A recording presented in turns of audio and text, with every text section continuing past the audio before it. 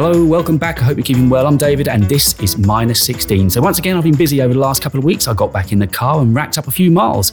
This time I went a little further up the UK and met up with fellow content creator Alex from the YouTube channel Alex Gear and Tech.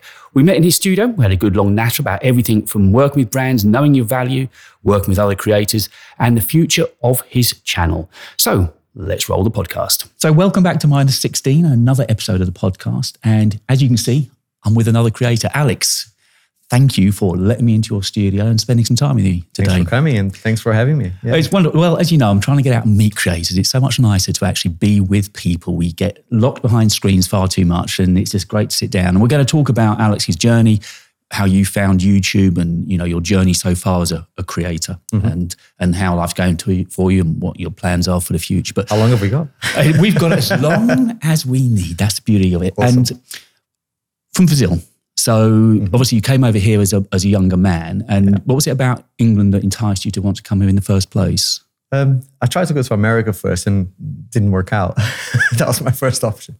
No, honestly. So we're second best. Yeah, it was a weird time to go anywhere actually, because it was during that time after September 11, all that. So it was really hard to travel. But yeah, so England, it's always attracted me, and I came here initially to learn English. And as you can see, it didn't work out, as you can hear. And one thing led to another. I met my then girlfriend, and we went back to Brazil together for a bit, and then came back as a partnership, and became 2 years later we were married, and here we are. I've got family here. And how long have you been over in the UK for now? 21 years now. Yes. So talking before we started recording, I know you said you started off living in London, and now we're sort of in Gloucestershire, a beautiful part of the world. It's lovely. It's about sort of an hour and a half from where I live. And as I was driving down, the air suddenly started to get cleaner and fresh. It's a beautiful place that you live in. Lovely place, especially in the autumn right now. It's a very, very green area. And we're here because we want to look after our family in a bigger space. Our flat in London, it's officially a 2-bedroom flat, but it was actually a 1.5. Yeah, I know what city in London in particular is like for saying 2-bed. It's not the truth necessarily. It was a bedroom and a cupboard that looked like a bedroom. So so we came here. Obviously, needed a garden. We got a dog now, and it just made a lot more sense as well with the world changing and being able to work remotely. We love it here now. And reading your website, clearly tech has been something you've been passionate about for a long time. So we'll get around to the channel in a few moments' time. But before the channel, what's your career path been, and has it been in the tech world of any kind? Yeah, career-wise, that's what I do still today. I'm a tech consultant. Not exactly the same tech, but more kind of in the corporate world. So what would that, just briefly, what sort of work would that entail then as a tech IT consultant? So if you think about, I don't know, a good example might be a retail shop trying to sell stuff online. So the website where they sell things online, I need to get the products in there. I need to get, the customer information in there, the payment details in there. So it's designing that before it becomes a thing. So I do that for quite a few companies, not just in e-commerce type things, but in any corporate system, usually involving big systems. So then at the moment, I'd be right in thinking you're running 2 jobs, running 2 gigs side by side. Absolutely. Yeah. I think YouTube, if I was to kind of put a percentage, YouTube probably takes 20 to 30% of my time on a weekly basis, including weekends. And my other gig is pretty much 9 to 5 every single day. So the channel's a couple of years old. What was it that made you, what was the crystallizing moment when you thought, that's for me, I want to dip my toes into the muddy waters of YouTube? It was a combination of things. I think the first one is I've always been keen to, I'm a gadget person. I always like to buy the latest gadgets and just play with it. And it's a terrible disease, isn't it? I get really excited about really silly stuff, right? And my friends and my family always, they always said to me, because they come to me as the person in the family who can fix their Wi-Fi or their printers, right? But because I get so excited about the stuff and I talk about them, and it's always been the case. You should do some reviews. You should. So it's always been in the back of my mind, but I never really had the courage to record myself and put videos online. And it was only just during COVID that I'm also a football coach, right? Soccer for those in America, and during COVID, we couldn't train. We couldn't get the kids together. So I started recording videos, teaching them how to do some drills in their garden or even inside the houses. A little bit like, the guy that does kind of exercises on TV, right? For everyone to get active and stuff. So I did a similar thing, more of an excuse, if I'm honest with you, to use my gear. Right, yeah. So I got microphones, I got cameras, I got these tripods, So is this kind of you testing the waters then a little bit, do you think? It was, right? At the back of my mind, I'm thinking, if this works out, if I learn enough to be useful, then I'll start a channel. And I uploaded it to YouTube and sent it there. And it was really, and they said, oh my gosh, this is really well done. It's really good quality. I was using a decent camera, had even like slow-mo footage in the this is just for like under 8 at the time, right? And they would think it was going to be the typical kind of dad video taken on a shaky phone, and suddenly we're getting this polished professional. Yeah, it was decent looking things. And then that led into another thing. So maybe I'll start reviewing football gear. So I created a channel. Don't go searching for it. It's still out there. But yeah, reviewing boots, reviewing footballs, reviewing apparel for football. And that's when I thought, okay, I like this, but I don't see myself doing this for a long time. But what I'm really passionate about is tech. Tech, yeah. And I would start that. So again, we had a chance to chat before recording, and looking at jumping ahead slightly now, looking at the quality of the video that you're making and creating at the moment. I just assumed that you would have had a lengthy background in videography and camera work. But you're saying pretty much it's self-taught and fairly recently. Very, very recently, yeah. I always had a keen eye for photography, but I never really did anything professionally or went to any courses or anything like that.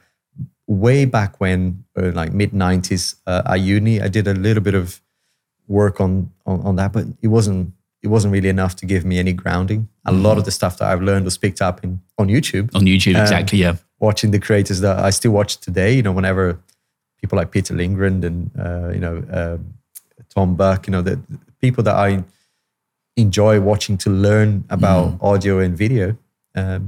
That's how I kind of started to pick up here and there. And I think, every video, when I watch back my videos, I still pick up things that I wish I turned the lights a different way, or I had the audio. There's always something.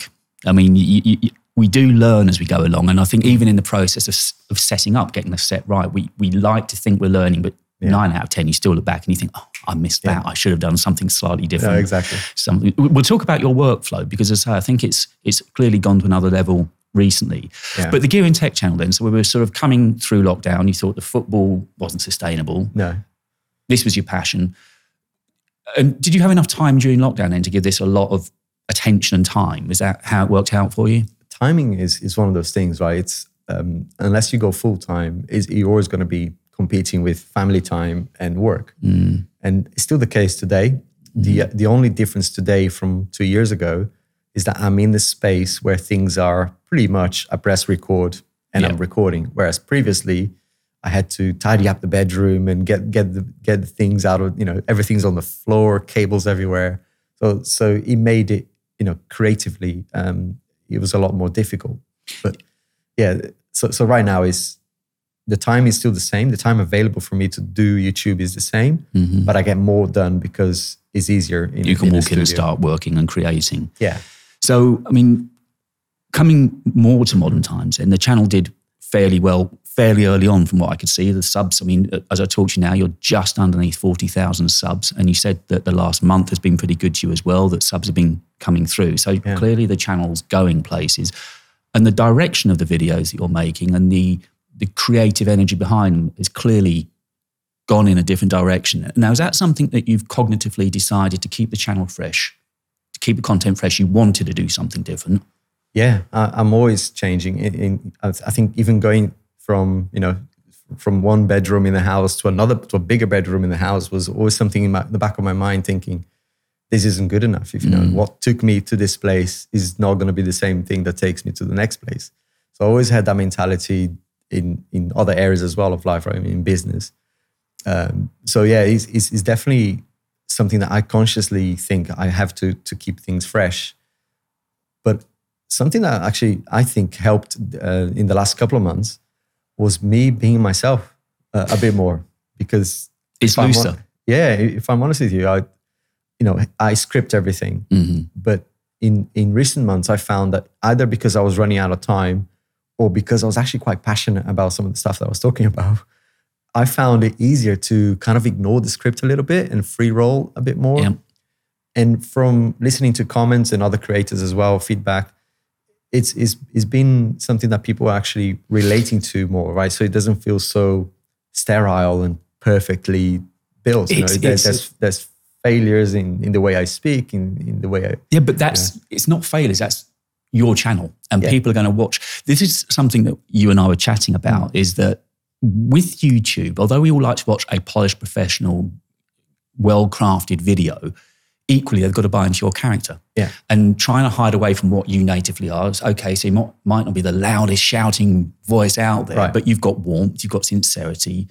People would feel safe in your company. Yeah. And we all have to learn what our strengths are. And clearly what you're doing now is playing to your strengths. Yeah, and it's something that I'm still learning, because there's got to be a balance, right? So of information, because I could go completely off piste sometimes and go complete like comedian style, and that doesn't work. But it does help to add a little bit of what I'm like normally, and it makes the creative process a lot easier as well for me, because I think I can just chat as if I was chatting to a friend, or to you here.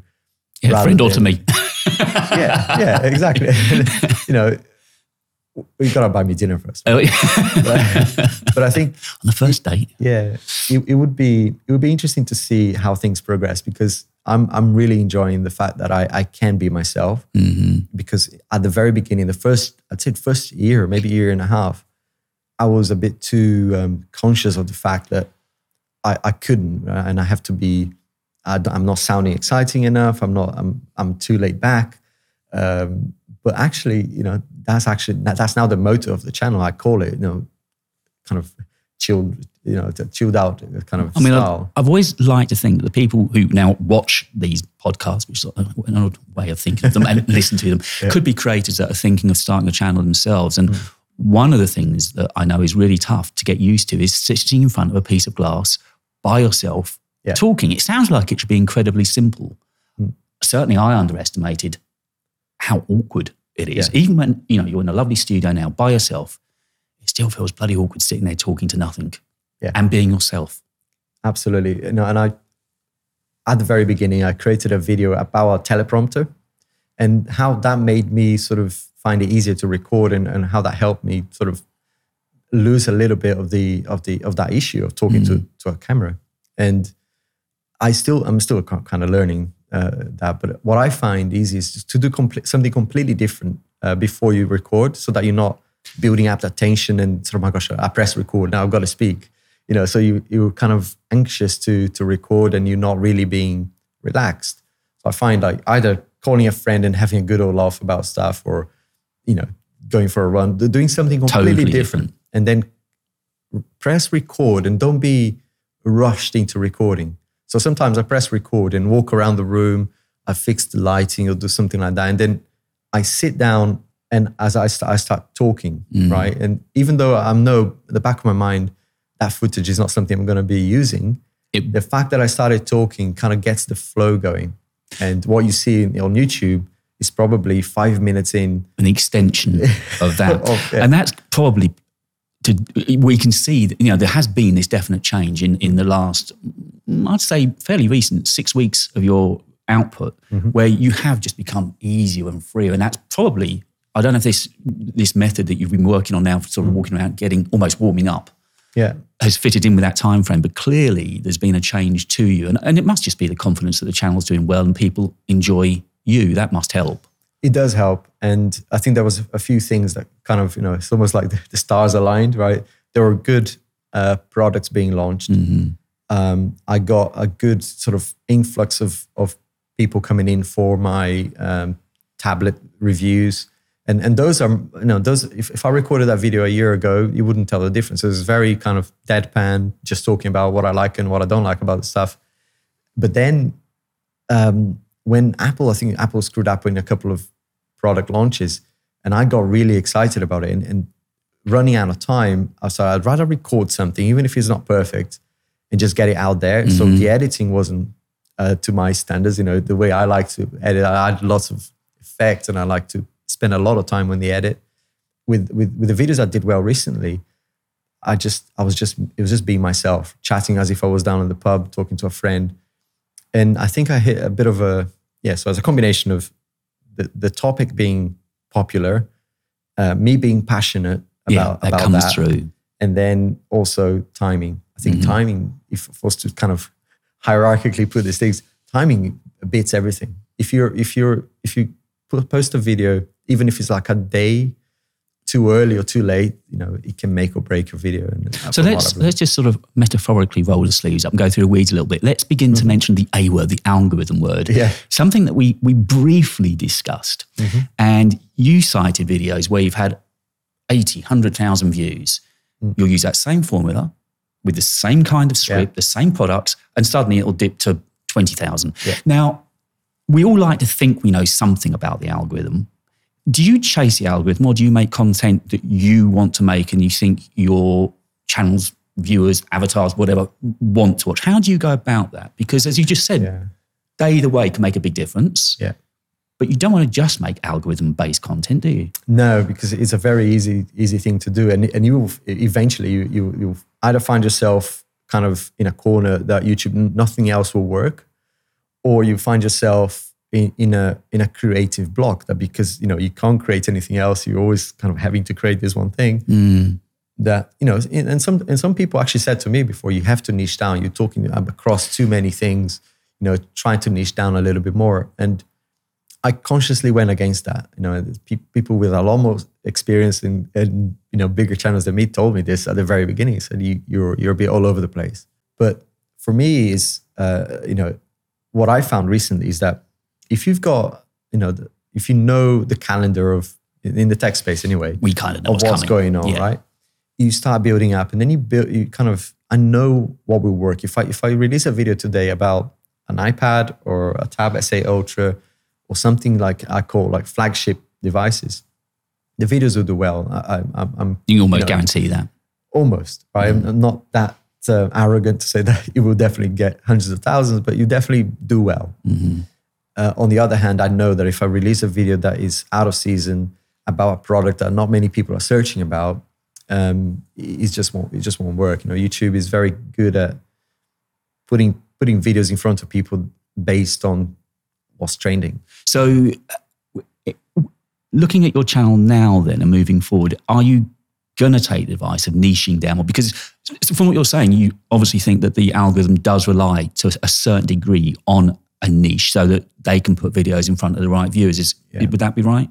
Yeah, and I think, if you do a video that's done well and you build an audience that comes back for the next video. So if I take the Watch Ultra, the Apple Watch Ultra as an example, I'm pretty much confident that when I release a video coming, so you've heard it first, there's a video coming for my 2 months later or 3 months later review. What would we do without the 6 weeks later and the 2 months? Yeah, exactly. We all trade on them, don't we? Yeah. I know it will do well because the last, I've only done 2 videos and they both broke the 100K views. So I know there's an audience already in my channel. Enjoys how you talk about the watch. Exactly. And I have a perspective on it that is not, I'm not climbing a mountain or whatever. So I bring an element to it that probably, not many people are thinking about. However, that can't be the sole purpose of the channel, right? Otherwise, I'll just have an Apple Watch Ultra channel. Yeah. And that will dry up. It's going to die quickly. Yeah. So I don't think I will take that advice, but I will probably not niche down to a specific brand or to a specific thing, but definitely stay within a type of video.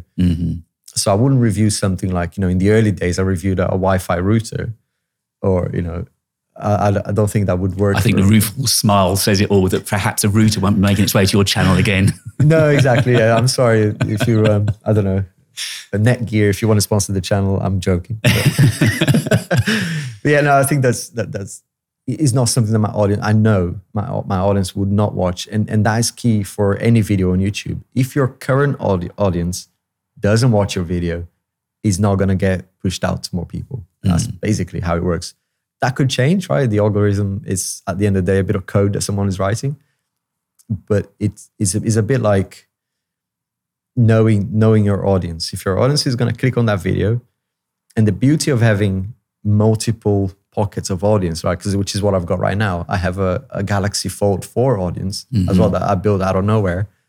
Videos do well with that device, again, because coming from an Apple perspective, using something different usually does well as well. Talk both ways, yeah. Yeah, and so I know when I do my long-term review for that video, there will be people who will come back for that.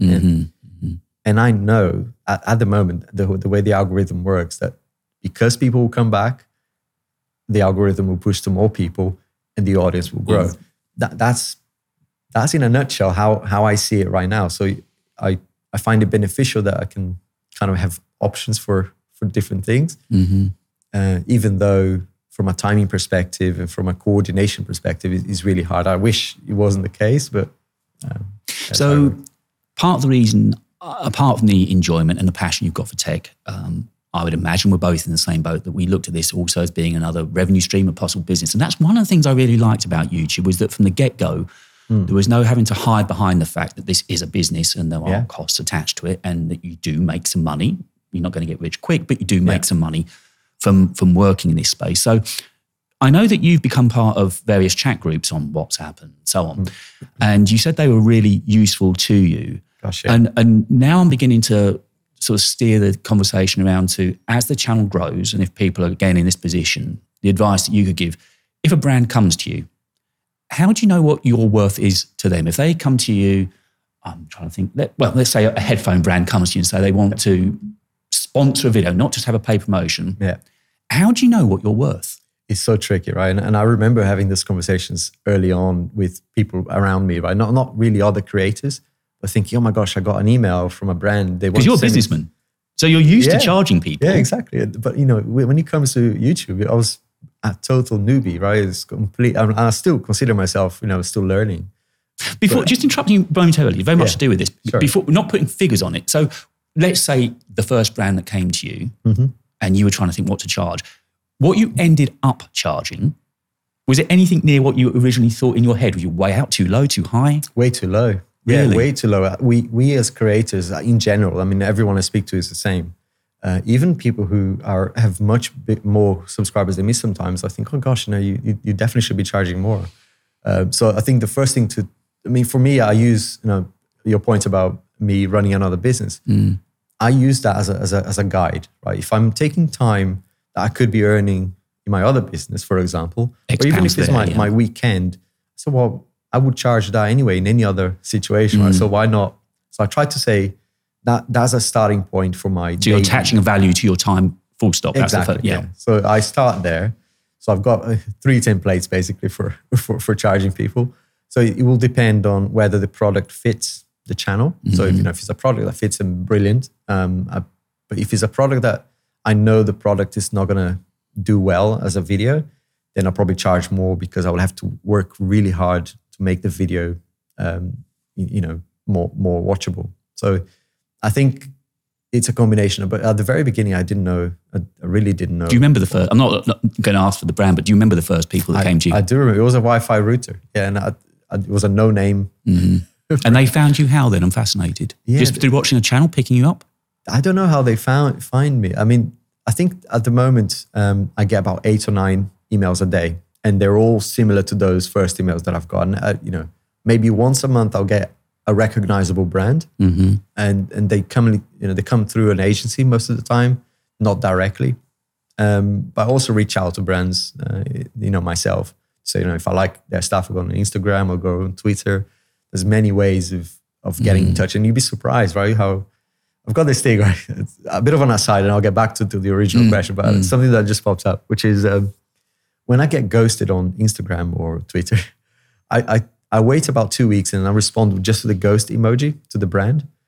And I might make a video about this, because the success rate of the ghost emoji is amazing. Really? Like I've said in my... I'm going to make a video tonight about that. It's great. Yeah, because people, most of these people, you got to remember, I'm not spring chicken, right? I'm in my 40s.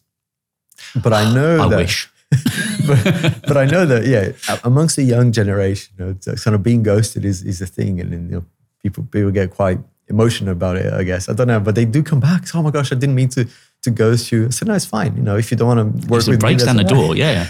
But he starts the conversation, and I had a desk, kind of a sit-stand desk that worked out that way after a ghost emoji. There's an FPV drone in the other room that I need to review that, again, was a ghost emoji that got to that point. So yeah, but, you know, going back to the original question on, you know, the importance of, you know, having a community around you. I would say it's still today a lifeline. Like sometimes your family or your friends, they won't relate. I mean, it's unlikely that they will relate to the stuff that you do on YouTube. So for me, it's a great way of releasing pressure as well. Sometimes you're under stress and you can just share stuff, right? I recorded an entire video without audio. If I talk to my wife about this, she'll go, I don't know what that means. Yeah, so what? Yeah. But yeah, so we can share those horror stories amongst friends in a way. So using WhatsApp and Telegram groups and Twitter as well. Twitter, I've been all over for sure. It works really well in this space. I mean, I've reached out to creators, and I know that you watched when I went over to sit with your friend Patrick. Yeah. And I was saying to him then that... that reminds me, are we on mute? Yeah. Patrick, that was for you. But he was saying, when I was talking to him, that there seems very little bad ego. Clearly there's ego. We sit talking in front of a camera, but you can reach out to people. And on the whole, I found, apart from one person, who I won't mention, an American, that was not what I expected at all behind the camera. Right. Most of them are really, really supportive and behind you. And they can have 100, 200,000 subs. But if you reach out to them in the right way and say, look, I've just watched you, I'd love to have some time with you, how's your calendar? Most people are really good. And then from what you're saying now, even turning to a group as a newbie and saying, what should I charge? They're willing to help. Absolutely. And I'd say, you know, if you're just starting a channel right now, is the priority number one. Get kind of like-minded people around you, even if it's just virtually. A wasp. Wasp, if I was Barack, I would have had it. It's a bit late for a wasp. But yeah, just get people around you that are kind of, you know, sharing the same experiences. And Twitter is a good start. So having that support around you, and that's part of why I've been trying to get out and actually sit with people, because I'd like to think it's better content, but also it's wonderful for me because part of what we do is very solo. Yeah. You spend a lot of time by yourself and you become used to it, frighteningly. Absolutely. And I think that's probably why I think reaching out to people is easier in this context, because let's face it, we're all by ourselves most of the time, you know, especially when they're doing full-time content creation. There's a lot of time spent by themselves. So I think they probably welcome, and speaking for myself, I would welcome anyone kind of coming up to me and say, you know, do you want to have a chat about content creation? Because I'd love to, because you know, usually it's just me and a camera, right? And it's great, as you said, to be able to share that passion, and even better to be able to share that passion one-on-one, face-to-face. Because you can just, obviously we were talking before recording, there's just all sorts of things were coming up. You're comparing notes and finding out stories. It just makes a difference. Now you're kind of not alone. Yeah, exactly. And it's, you know, it's surprisingly a well-knit community as well on Twitter and, you know, kind of in the tech space anyway, where we can share. I mean, it's amazing. In most traditional businesses, you wouldn't really say to almost like a competitor, right? How much do you charge? You wouldn't do that. But in the tech space, is very open. And I love that. I think it's a refreshing way of working. And, you know, because brands, whether we like it or not, they will look at you with, you know, and almost put a tag on you based on your subscribers alone. There are a few brands out there that have worked with me from the very early days before even 5,000 subscribers and said, you know, would love to work with you. But they are, I can count them on my one hand. I was just going to ask, do you tend to get repeat work from sponsors? Yeah, and the trick for me was, you know, especially when you're starting, and I've used this tactic even recently, where if you want to work with a brand and they're not responding or they're not, you know, kind of coming back to you, my advice is buy their product and then do a video anyway at no cost, and then send it to them. So this is what I've created. It'll be, you know, be great if you had a look. And I've done that a few times where, you know, I even shouted out in the video, so, you know, it'd be awesome to work with you, but I just bought it as a customer and whatever. So I think there's options that you don't need to wait for the brand to come to you all the time. I think you can go to them and, I don't think I've got to that point yet, but it would be nice, right, to say, I'm too big to ignore. Yeah. But what you can do is be noisy in a good way, sort of make the right noise about the content that the brand will then say, oh, wow, that creator, even though they don't have enough subscribers to be in our banding of sponsorship, they're actually, doing great jobs. So does sub count matter to a sponsor?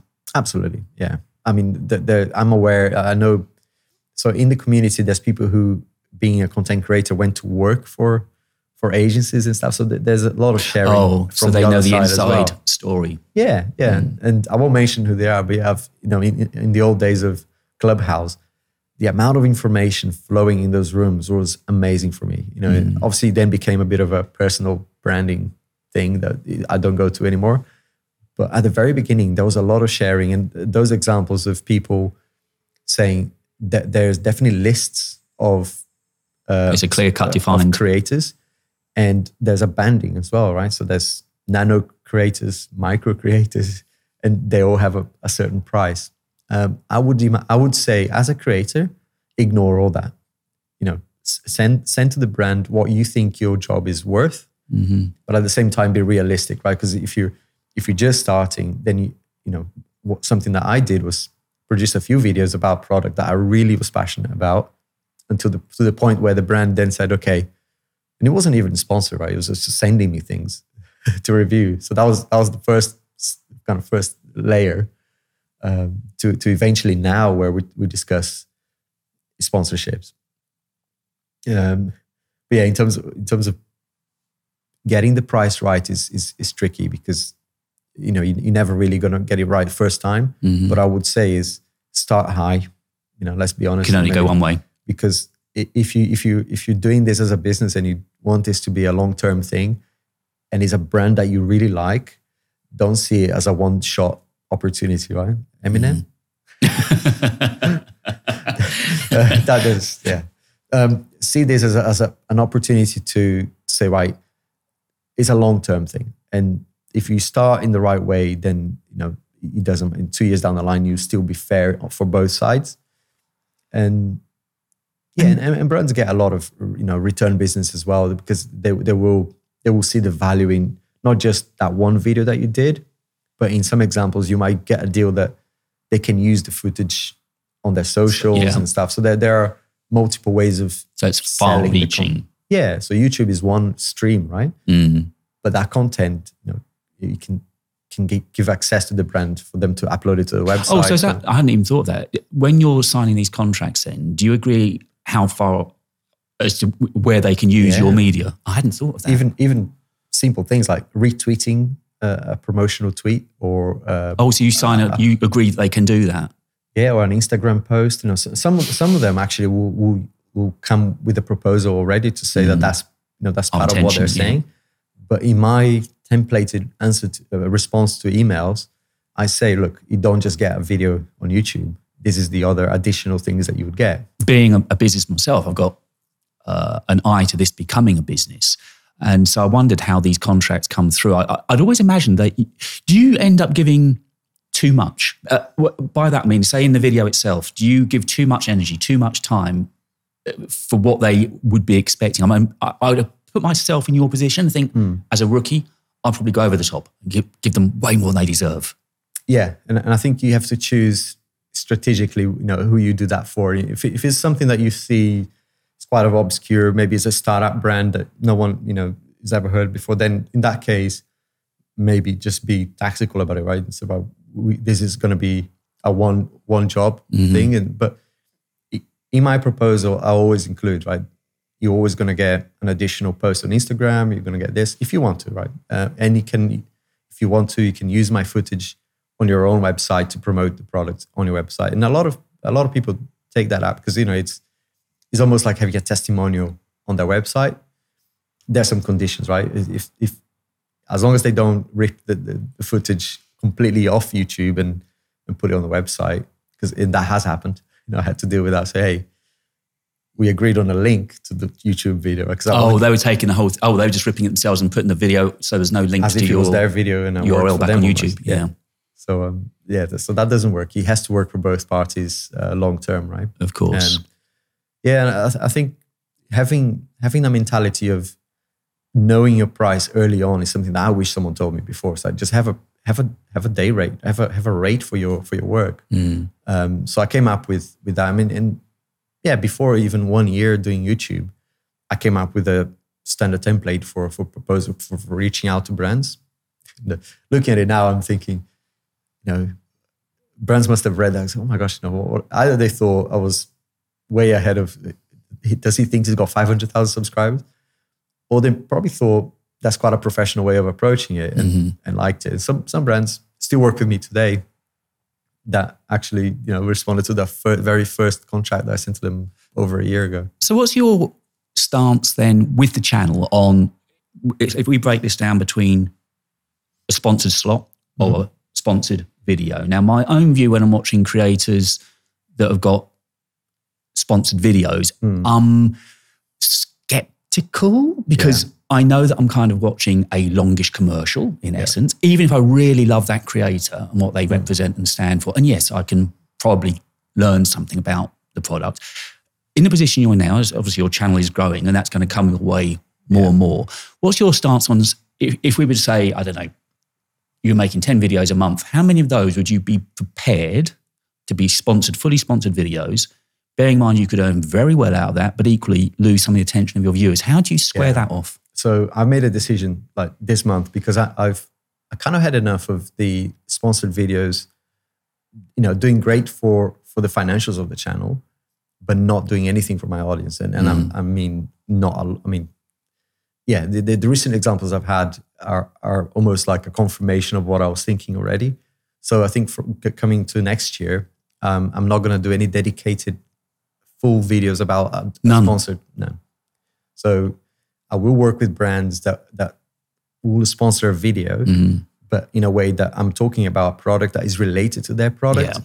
And I will insert, that's something like, hey, by the way, you could look at this product. It might be a VPN. I mean, I've never done a VPN sponsored video, it's the first thing that people do. Have you done a Squarespace one yet? Squarespace is coming. I just you heard it. I know your site's built on Squarespace, actually, when I was looking at your website. Yeah, I'm a customer. So it was nice when they reached out. They're coming. And that's the next year.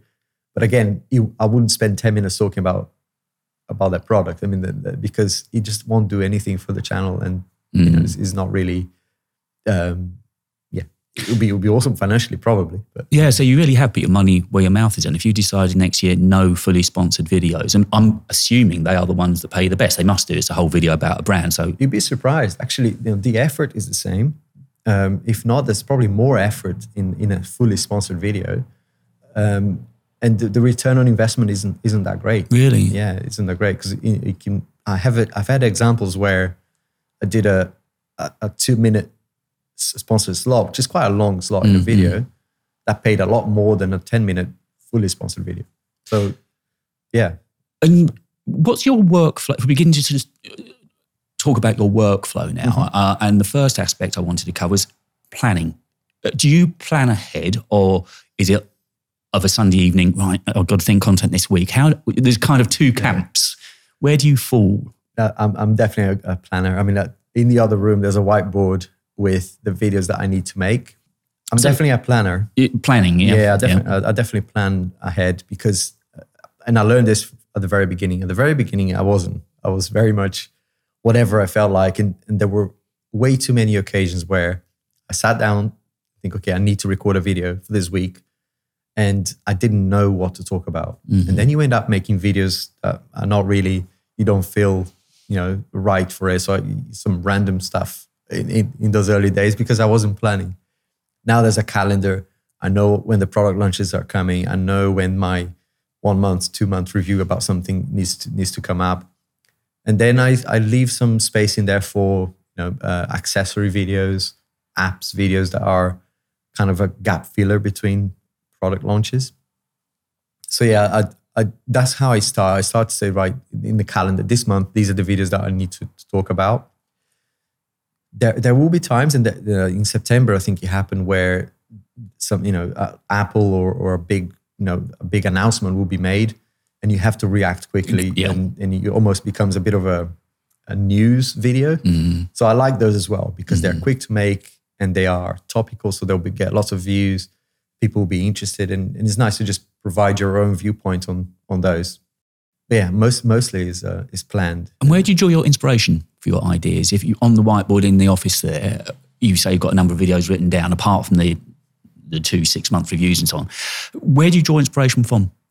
So you'll be mostly around the season, right? So if I don't think there's any point talking about, for example, the iPhone accessories in January, February, because everyone has already bought them. But right now, it would have been the right time to talk about that. So I think there's a level of seasonality that you need to be aware of. I also like new products, right? So sometimes there'll be a new camera or a new microphone or something like that. And I don't know who said this, but yeah, there's like 10 videos you make, that you make. Out of those 10, 9 will be for YouTube, 1 will be for yourself. I like that idea. I don't think there's a number to it now, but I always like to leave a list of video in there that I like to make. So I think that was Sarah Dietschy. I seem to remember she mentioned that, didn't she? She had sort of the her videos and then the algorithm videos kind of thing. I think that's very healthy to have. And I think recently, so I did a video which was just about ProRes as a feature. And so I went out and just recorded 2 hours. It ended up to be 2 minutes total video. But it was just a random video that I liked. I always wanted to make. It was, just a bit of a creative outlet, if you like, of, even though all my videos, I try to add a little bit of creativity in there, because it can, if you do the same thing over and over, it can get quite boring, right? It can look samey, but again, I guess if you look at a movie director, a movie made by a certain director is always going to have a stamp of him on it. And I guess that's the same in a mini version with what we do. We all have our own ways of either putting things, our own, even the graphics that we use. We tend to have sort of things we refer to and go back to time and again. Yeah. And that's not always a bad thing, because again, I think part of this YouTube thing is familiarity. People like coming into your world, your space, your studio, and seeing you. We want to spend time with you. And that's where YouTube, I still think, remains unique, isn't it? Yeah, and I think I need to do a better job at that, because I think, for example, the look and feel of the channel at the moment is not as consistent, throughout. If I look at my pages, scroll through the page, it's really all over the place. So I think I need to do a better job at that, because that, I totally agree. Even the branding, the way things look and feel on your first page on the channel should be familiar, so that when next time you release a video, people who watched it before will recognize you. Because sometimes my thumbnails are very much a second thought. I'd love it for not to be the case. There are videos, maybe 2 out of 10 will be, I got the thumbnail even before the video. I've started doing that now. I'm starting with thumbnails. It's a great place to start, because it actually drives the writing, because you have to then sell the message that you exactly that. Yeah, it does make a lot of sense, rather than making the video and this, right? How do I comprise all of that? I found it's really helped, because I'll go the exact route that you said. I have the idea, that's germinated. I then create a thumbnail, then script, then shoot. Because once I create that thumbnail, I kind of know the direction I want the rest of that production of that video to go. Yeah, I think, I need to do a lot more work on that, because at the moment, there's way too many videos where my week sort of goes, right? I write at the beginning of the week, something, whenever I've got free time. Hopefully by Thursday, I would have recorded the A-roll. And then if I have time on Friday evenings or Saturday after football coaching and all that, that's when I quickly record B-roll, edit and upload. Yeah. And it's a rush pretty much, every Saturday. And then the thumbnail, as the video is uploading, is, God, I forgot the thumbnail. So I gotta go and produce it. And, So a couple of other areas I thought we would cover is generically talk about the tech space. There's that conversation. And again, you were talking about seasons. It is seasonal. You will get the same conversation coming up in sort of in November, December. Has the tech space blown out? Is it dead? Has it gone? We'll talk about that. And then also I was going to mention shorts with you. And how you see yourself in that space. Yeah. But first of all, talking about the tech space on YouTube, where do you think it stands at the moment? Looking at it from my point of view, it seems that creators have just now woken up again and aren't being as lazy. They're looking to just be more inventive. And there was too much sitting behind a desk and just doing the same thing time and time and time. And it looks like now there's been a gentle kick up the backside. Yeah, I think that there's a few things that are happening. I think the vlogging is one thing that is influencing people to get out there and get out of the desk. Even though I just got a beautiful studio, well, I'm trying to build it up. That's lovely. It does kind of make you a bit too comfy sometimes, right? And I've made a conscious effort to go out and record myself outside, and sometimes using the product outside as well, because it makes a big difference sometimes. If it's something like a smartphone, people care about quality of the call, things, how it looks even outside. Whether it's bright enough, whether there's too much wind noise and so on. So I think I've definitely seen that, and I attribute some of that to Casey Neistat sometimes. He's back. In love with him. Maybe that's influencing other people to be more like that. But in the tech space, Peter Lindgren is great at that, right? He's got his vlog channel, and big fan of that sort of style, because it does get you closer to the person rather than just being someone, behind a desk. So I think that's, in terms of the tech space, though, I do feel that we have been stagnant for a while in terms of the devices, and it's always a slightly improved version of what we just had. And it was about a year ago, I did a video about this, right? The form factor of tech that we hold is getting old, right? I'm not a young person, but I would imagine even, they'll be really, really bored with this rectangular pieces of glasses that we hold. So I think it's prime time now for us to move to a different form factor of interacting with tech. I know we've got AR glasses and VR glasses already, but I think it's something like that will probably kick new life into the tech industry, I think. Do you find that your viewing habits, I'm taking it, because when I was speaking with Patrick again, he was saying a lot of creators don't watch YouTube, which I found really surprising, but I'm guessing you are an avid YouTube watcher. Yeah. And have your viewing habits changed over? I watch cameras getting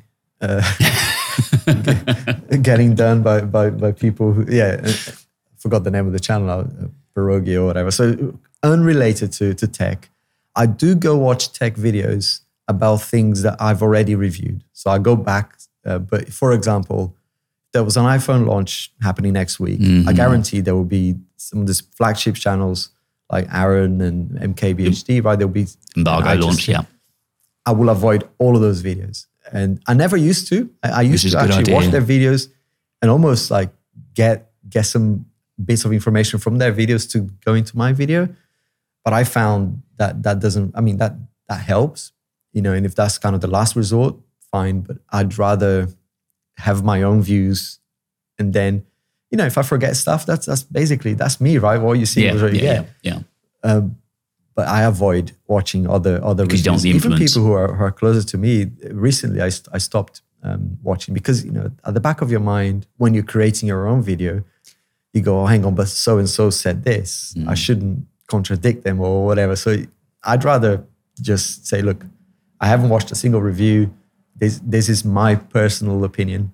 And then later I will probably go and compare notes just from a curiosity point of view. But I always find it fascinating that either I picked up on the same things or maybe I did have a different perspective on it. Yeah, I think the idea of keeping yourself distanced, it brings your brand, makes your brand unique, doesn't it? Because you are talking about something as you honestly feel and not influenced by anybody else. And the point you made about the people that are close to you, that's probably even more pertinent because you will be more heavily influenced by people that you know just because. Oh, exactly, yeah. And it's hard not to be influenced, right? I think something I learned quite young, in my career was kind of to pick good examples of people that you appreciate, that you enjoy watching or you enjoy their work, and kind of ignore the stuff that you don't like, right? So kind of put that all together and add your own style to things.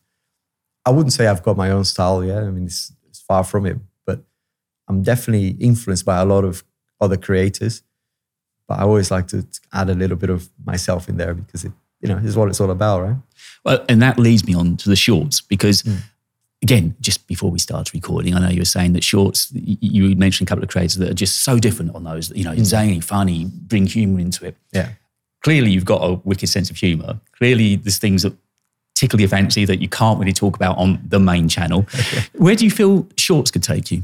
So at the moment is a bit of I think we're in a transition period, right? Because shorts are now being monetized from next year, so people start getting paid for it. And we just, as a small creator community, noticed that the views on shorts are lower now than they used to be. Used to get like, as soon as you post it, 15 minutes in and you get thousands of views. That's changing. And I think YouTube is making some changes as we speak to shorts. On the whole, though, I think it's an unavoidable format. People watching YouTube are going to be scrolling through shorts whenever they don't want to watch a long-term review. That's kind of part and parcel of YouTube. I never thought I needed to create a special channel for shorts. No. A lot of people did that, and I think that's... Well, they count towards your view count now as well, don't they? So, I mean, I don't see the point of putting on, because I'm sure they do count towards your views, don't they? And and initially, I think that was one of the issues. The retention could affect the channel. Because the nature they're very short means that the retention is short. Yeah. Yeah, and so I think it made a lot of sense to create a separate video. And the other reason was, and that's a reason that I still worry about every single time I upload a short, which is the people who subscribe to my channel subscribed based on a long, probably. Right? I don't think I've got shorts that got more than 50 subs, right? And that's a great one. that's kind of, I can count. There's one video that did well on shorts. Most people, the entire community in my channel is built on long term. So if I upload a short, I'm always conscious of the person receiving that notification. And it's a video from Alex. I'm going to click on it, and then it's a short. And the short, I don't know if it has to be very punchy. It has to be, I think it has to be a bit of fun. It can't be too serious, I don't think. Unless, I don't know. I think it's hard for me to do 15 seconds or 30 seconds and make it not entertaining. I think it has to be entertaining in a way.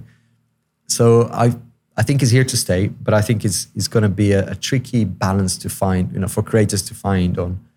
If you're a long form content creator, how do you insert shorts in that? So for me, it's going to be coming up with like a once a week maybe short. I tried something, I think it was in September, which did really well, which was I batch recorded 5 shorts and then programmed them to upload it. So it took the same effort as it did to record one long form video, which is a lot. But you got 5 videos, yeah. It was nice because, they were all related. They were all kind of about the same thing. And that makes a difference. What didn't work, and I can tell that because I've experimented a lot with shorts. What doesn't work, and I'm a firm believer that if you're doing this, stop, is repurposing long form content into shorts. Because unless you're a genius and your long form content is very, very engaging, like Mr. Beast style, then you can make short versions of it, great. But in tech, it's hard, right? Because in a long form video reviewing a bit of tech, you have a lot of time. You have like 2 minutes per section to talk about each feature, maybe. It's not going to be snappy enough for short, is it? It's not, and people won't watch it. Yeah, so those don't work. And I had that experience. I even got people to edit my long form videos for a while. Like I outsourced that for a bit. Yeah, and it just didn't work.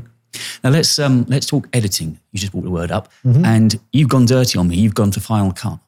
Yes. I was convinced I was talking to another Premiere boy, and there's not many of us out there. Sadly, I'm one of the few that still edits on Premiere. But yeah, I recently let go of Premiere. Right, there was a period of time where I thought I'll just use Final Cut and see what it's like, and I was almost like, "There's no way it's going to be better than Premiere." But it turns out, for me, it was a difficult transition because I started on Premiere Pro and I loved using that. I even learned a little bit, through Peter McKinnon videos on those early Peter McKinnon videos, tutorials on, motion graphics and stuff like that. And, it got to a point where I had quite a lot of plugins, quite a really nice workflow. I had Audition for the audio. Yeah. But you're talking my language, Audition and Premiere. Yeah, and I feel at home. It was technically a great workflow, but what I found for me was difficult to manage time-wise. He added a bit more time, and with YouTube, as you find, right, it's going to be can you do more videos in the same time? The more videos you can produce, the better. So reducing, even if it's like 15 minutes, that it takes. So you find that Final Cut's a quicker workflow then? It's faster. Yeah.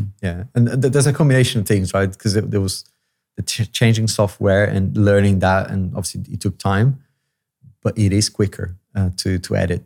And it's just simpler. There are things that, for example, doing J cuts and L cuts in Final Cut is not as easy as it was on Premiere. Premiere is very intuitive for that. But it's doable, and it's manageable. So you're now editing 100% in Final Cut then, are you? 100% in Final Cut, yeah.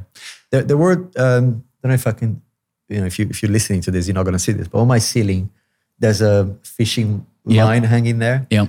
So there's one thing in Final Cut that it's impossible to do, which is to mask very small things like a fishing line against the background. So there is the odd use case where I'll go to Final Cut or even DaVinci to do specific like wire masking, which is a feature that it's hard to do in Final Cut or impossible. And what cameras are you shooting on in the studio? Are you roll and B-roll cameras? So my main camera, this one here, is an A7S III from Sony. My B camera, I don't use it for every video, but most A-roll shots now have a two angles. It's another Sony ZV-E10. Love that thing. It's a perfect camera for starting out creators or vlogging. It's just great. It's a crop sensor, but it's fantastic for that. And I think the reason that you've got two cameras, I think it helps is retention. I can definitely point to the graph, right? When I started using two cameras, it's such a silly thing, but changing the angle in a video will get people to stay for longer. It's more dimension, isn't it? That's the thing. You're not looking at the same view the whole time. Yeah, it's amazing how it works. It's fascinating. I mean, it's obvious when you do it and you see the results. But at the beginning, I was like, come on, the content is the content, right? But yeah, it went from, and this is really bad. I mean, the first year, I don't think I ever got anything above 40% retention on my videos. Even though, I spend a lot of time on B-roll and kind of the content is just, people will fast forward because they've already heard it from somewhere else. So you have to keep it kind of dynamic, and changing angles is something that really helps. And I always, and the best videos that I made are the ones where I mix indoor shots with outdoor shots. So having me just walking, sometimes even with my phone. People don't. I never got a comment to say, that those 15 seconds that you recorded there was an iPhone footage. What's wrong with it? No one ever said that. So I'm feeling a little bit more liberated. Sometimes if an idea pops into my head, I'll record it, and whether that becomes a short or whether that becomes a session in the video, it's a nice break from just me babbling on about stuff on. It's interesting. So you noticed a difference in your attention though when you went multicam. I didn't know it made a physical, noticeable difference. Absolutely, 10% increase. I can pinpoint to you. This day is when I started to do multicam videos. It was January this year. My retention went up. I mean, there are other things that I did as well. There are, of course, yeah. There are videos where I use chapters, and the chapters sometimes help. If it's a long video, like a 14, 15-minute video, chapters for me is a must because people will skim through, and you got to kind of guide people. Parts, yeah. So I think a combination of using chapters in those cases, yes, helps. But yeah, just changing scene and changing, having a bit of a conversational style as well is what helps. Because sometimes, if you just, in my case, reading through a script that I wrote because, almost like an article, it doesn't flow as a conversation would. And so in my process recently, I started to leave some gaps in the script. So you could talk more. Yeah, so I can free roll, as I say, a little bit more and just kind of be. And sometimes I'll later in the edit remove it because it didn't go well. But sometimes, even if it's just me either being frustrated with a motorbike that went past, or some stuff that happens that makes it a little bit more natural, right? And it's I think that's definitely helped with the retention. And it's not perfect yet. I mean, there's only a few videos where it goes beyond 50%, which is not great. Right? I mean, most videos that are 10 minutes should be getting more than 50% for it to be like a decent video. And you said that this isn't yet a full-time number for you. Is it close to becoming something you can see as being full-time? No, it's not. I think, and it's the limitation is time. I am somewhat confident that if I was doing this full-time, the financial benefit would come as well.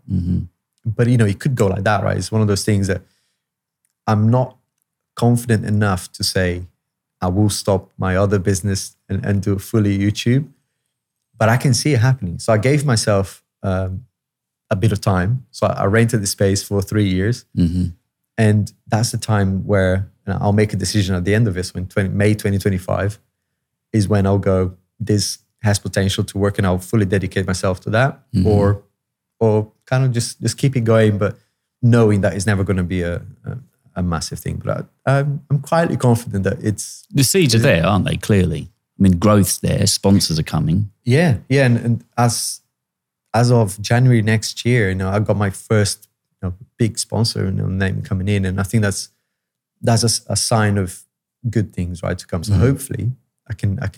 It gives you a little bit of security as well, I guess. If you've got a big sponsor coming through. Yeah, that'll be amazing, because this is, I do enjoy what I do outside of YouTube, but not as much as YouTube. I mean, this is so much more fun and more kind of more what I like to do. Yeah. Whereas my other job is what pays the bills. It resonates. I know I kind of almost tut when I get my other work come through and think, got to go and do that before I can almost go to play. Before I can go and do the stuff that I really want to be getting on with. And it's crazy because, as you say, the other stuff's paying more. Yeah. But it's not so much where the passion is anymore.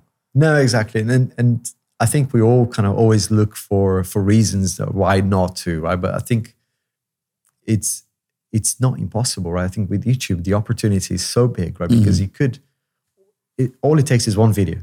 Yeah. Right. And I've got a great example of, we were mentioning shorts, right? There's this one creator called Raul Pacheco, who we interviewed for another podcast. He very much, was 1 minute he had 5,000 subscribers, not going much, didn't know much what to do. He did one video about a Lego product that blew up, like Mr. Beast style, 100 million views or whatever. Yeah, and now he's got himself now 1 million subscribers. It's all crazy in one to think. Lego brick, basically. Obviously, he did a lot more videos since then, but that one video changed everything. And I always believe that every video you make has that potential.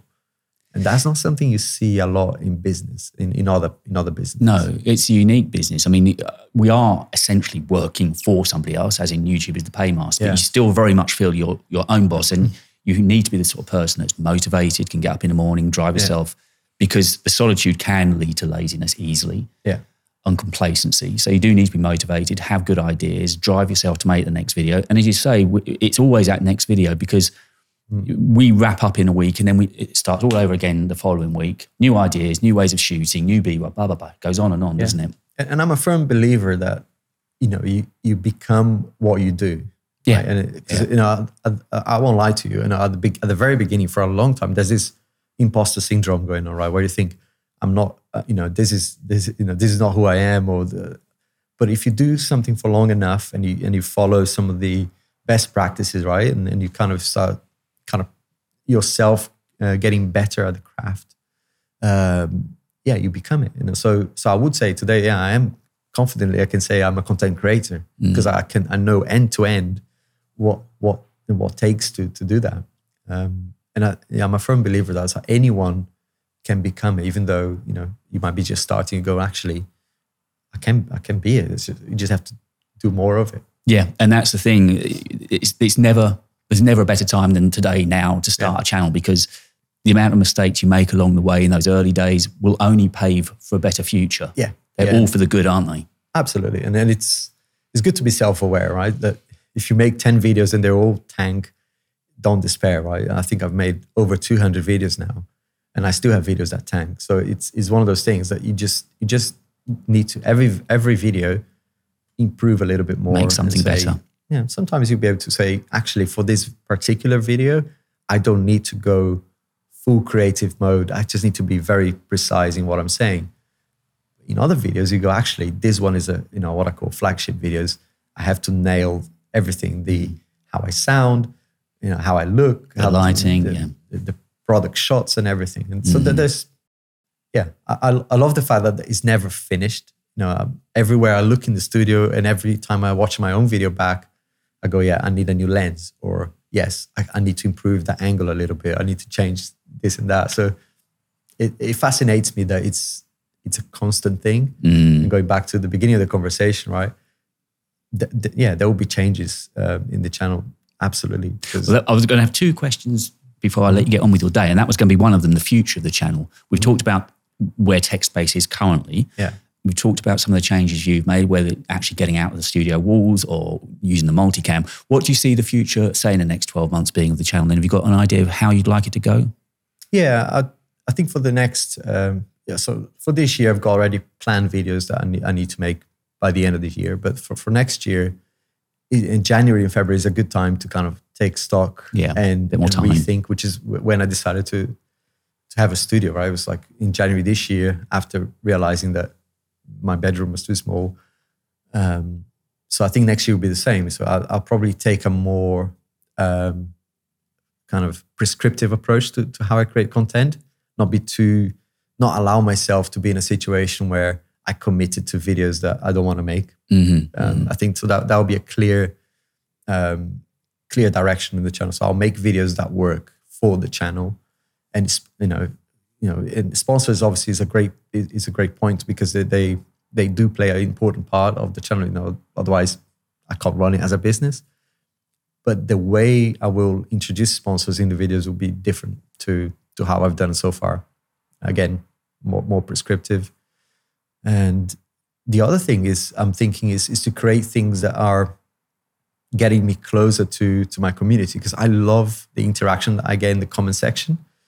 And I knew this day would come, and it's a nice problem to have, where I don't have enough time to respond to every single comment anymore.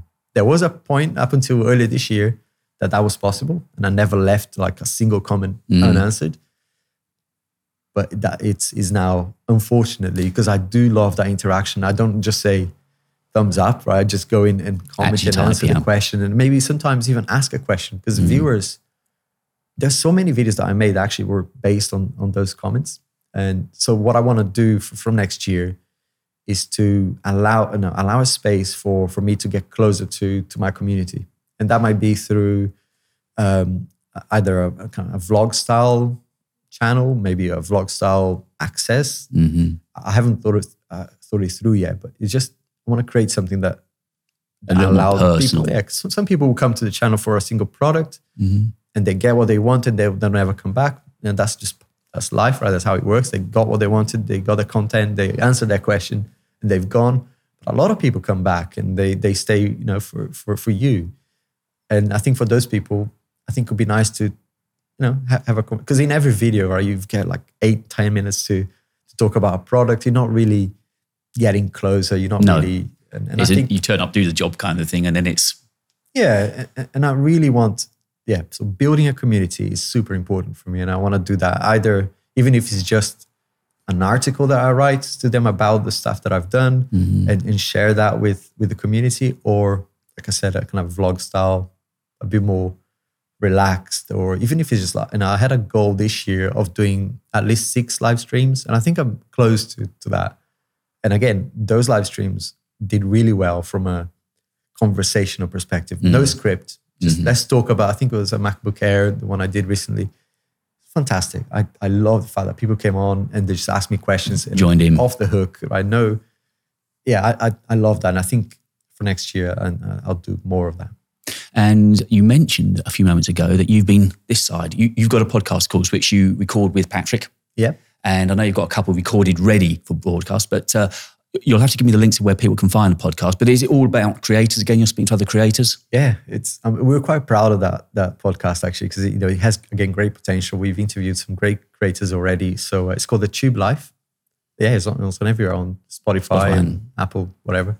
So yeah, we need to kick that start that again. Mm-hmm. But yeah, we have 2 episodes coming up. One with Brian Coble, which is a great graphic designer. I think it's kind of an iPad, but it's not iPad, but tablet designer, and it's fun. I mean, his channels are multi-million subscribers. He's a great guy. But yeah, we've had people like Sagi from YouTube, and also Peter Lindgren and Tom Buck, some really good creators out there. And yeah, we love. I mean, podcast is such a great thing. I mean, especially when it's in person. This is the first time actually I'm doing a good. Good. Person, I love podcasts. Yeah. Conversation. I've always loved it. I enjoy watching them and listening to them now. I was listening to podcasts on the way here today. Yeah. And if I could make a complete channel out of this, I would. Well, I have got a separate channel, but if I could do this, only these. But of course, the weakness in that business plan is I'm reliant on guests. Give me dates to record, and it's never easy. There's a lot of planning goes in, finding guests and finding interesting guests and people with different stories to tell. But if I had my way, that's what I'd do full time. Yeah, no, I love it as well. I think I started doing at the very beginning. Again, is one of those things that you learn the hard way. Recorded. It was like an hour long conversation. It was online, right, with people. I would have guests, but online. And I called it the review of the month. What happened in tech this month? It was a great conversation. Yeah, absolutely. Plenty to talk about. Some creators come in and talk. And you can still find those videos in my channel. But the retention is awful, right? Because people watching it live, great. They are contributing with comments. And Patrick and I actually found that ourselves last year when we tried the Tube Life with creators online and actually live streaming as well at the same time. It just came, we were just too frazzled with, do we talk about the stuff that we wanted to talk about? Do we listen to the comments? It was just too much, right? So I think we having this, or we can record, have a chat. If we want to remove stuff later, that's fine, right? There's no one like right now listening to it live. So it's a little bit more relaxed. And I love this. I find them great company, and also learn a lot. One thing I have done though with podcasts, I've been a little bit more selective. I used to listen to a lot of how-to in the tube space, and I found that actually harming me because I was almost slavishly following their suggestions, right, to the harm of listening to my own heart. And so I was thinking, well, they've just said I should be trying to do this. I was constantly chasing the next dragon rather than just trying to establish my own way forward. Yeah. Clearly, you can learn from people, but I find I learn a lot more from talking to you than listening to a podcast from one of the big creators out there saying how, this is the way to grow your channel. They can be good to a point, but equally harmful. It's very superficial, right? And I think, I wish there was a lot more people talking about, the nitty gritty of. I mean, with those other channels, the big ones you were just mentioning, of course, at the back end of it, they've got a product to sell, and that's their courses, that's their editing. They want you to spend money with them. Whereas hopefully what we can bring to creators watching this is some truth. Yeah. 2 guys talking about what it takes to actually make content, upload content, the pitfalls. And hopefully that's what's come out of it today. Because, I mean, your channel is clearly going places. You've got this lovely studio now as well. You're enjoying what you're doing. Thank you. You're looking so relaxed and happy in front of the camera now. Yeah, thank you. I definitely want this to be a success, and I no, it's a journey, and I'm pretty sure that there's great things to come. But well, I'll be leaving links to everywhere because I know you're on Medium as well. You're another writer. Yeah. Love it on Medium. Not as much as I'd love to, but I do sometimes post it there. So on Medium, and you've got the Tube Life, the podcast, obviously the main channel here, more to come from that. There's plenty of places. You've got your website as well, over on Twitter. I'll leave links to everywhere. Instagram, you're on. Yeah, I'm on Twitter every day. It's probably where you find me more easily. But on YouTube, of course. I think that's how we first hooked up, wasn't it, on Twitter? I'm sure it was. Yeah. Twitter's a great place to find people. It is. Yeah, I don't know where that's going to go, because that's going to... Briefly before we wrap up then, what's your, that's the hot topic here, isn't it? In fact, everyone's talking about it. I haven't, whether I'm not a deep enough user of Twitter, I'm on it every day like you, I haven't noticed at my lowly level of a massive change yet, but everyone's saying doomsday is about to come? No, I think it's a perception thing. It's to me, it's the same as it was. It is, right? It is the same. It's the same as it was. I think the same people you follow and read are still there, saying the same things. Yeah, exactly. There's definitely a perception going on, right? Which is human, right? I am excited though for the promises that are being made around that it could become more of a creator's content platform. creation. I think if we have the right approach to content creation on Twitter, it'd be amazing. I mean, of course, it remains to be seen whether that will be a viable stream for creators. But it'd be nice to have something else, right? Because YouTube, I think YouTube is fantastic, but it would be. I'm curious to know what Twitter could bring to the table. Yeah, absolutely. I mean, I know there's just because one person's bought it, everyone's coming out, and people clearly have dislikes to Elon. Some people love him, some people hate him, but that is clearly fueling a lot of this discussion about Twitter at the moment. It still remains, certainly for what we do and for reporters, the best source out there. Yeah, and the fact that you can approach anybody, whether you're going to get a response or not, right? It's fascinating to me. Well, in fact, I had a problem with Adobe on the weekend. I know you'll probably laugh and say, who doesn't have a problem with Adobe? But I reached out to him on a DM, and within 5 minutes, on a Saturday afternoon at 4:00, I had an answer back. And not just a bot, somebody actually looking at my account and saying, oh, well, that renews on such and such a day. Amazing. Yeah. It just works so well. Yeah, it's one of those things. I do like where they're going as well with avoiding kind of fake accounts. Mm-hmm. The charging of $8, I think, is not here or there, because that's probably what's going to fund content creation.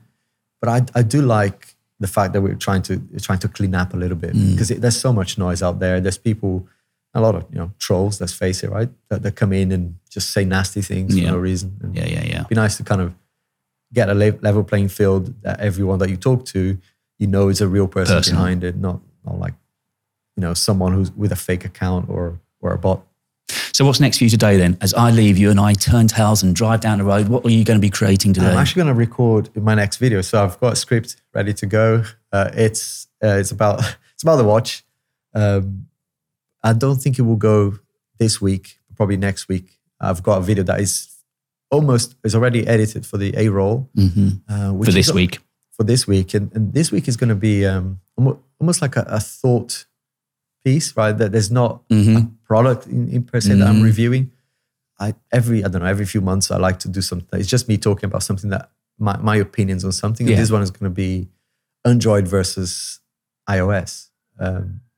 Mainly because everything that I've seen before on this subject.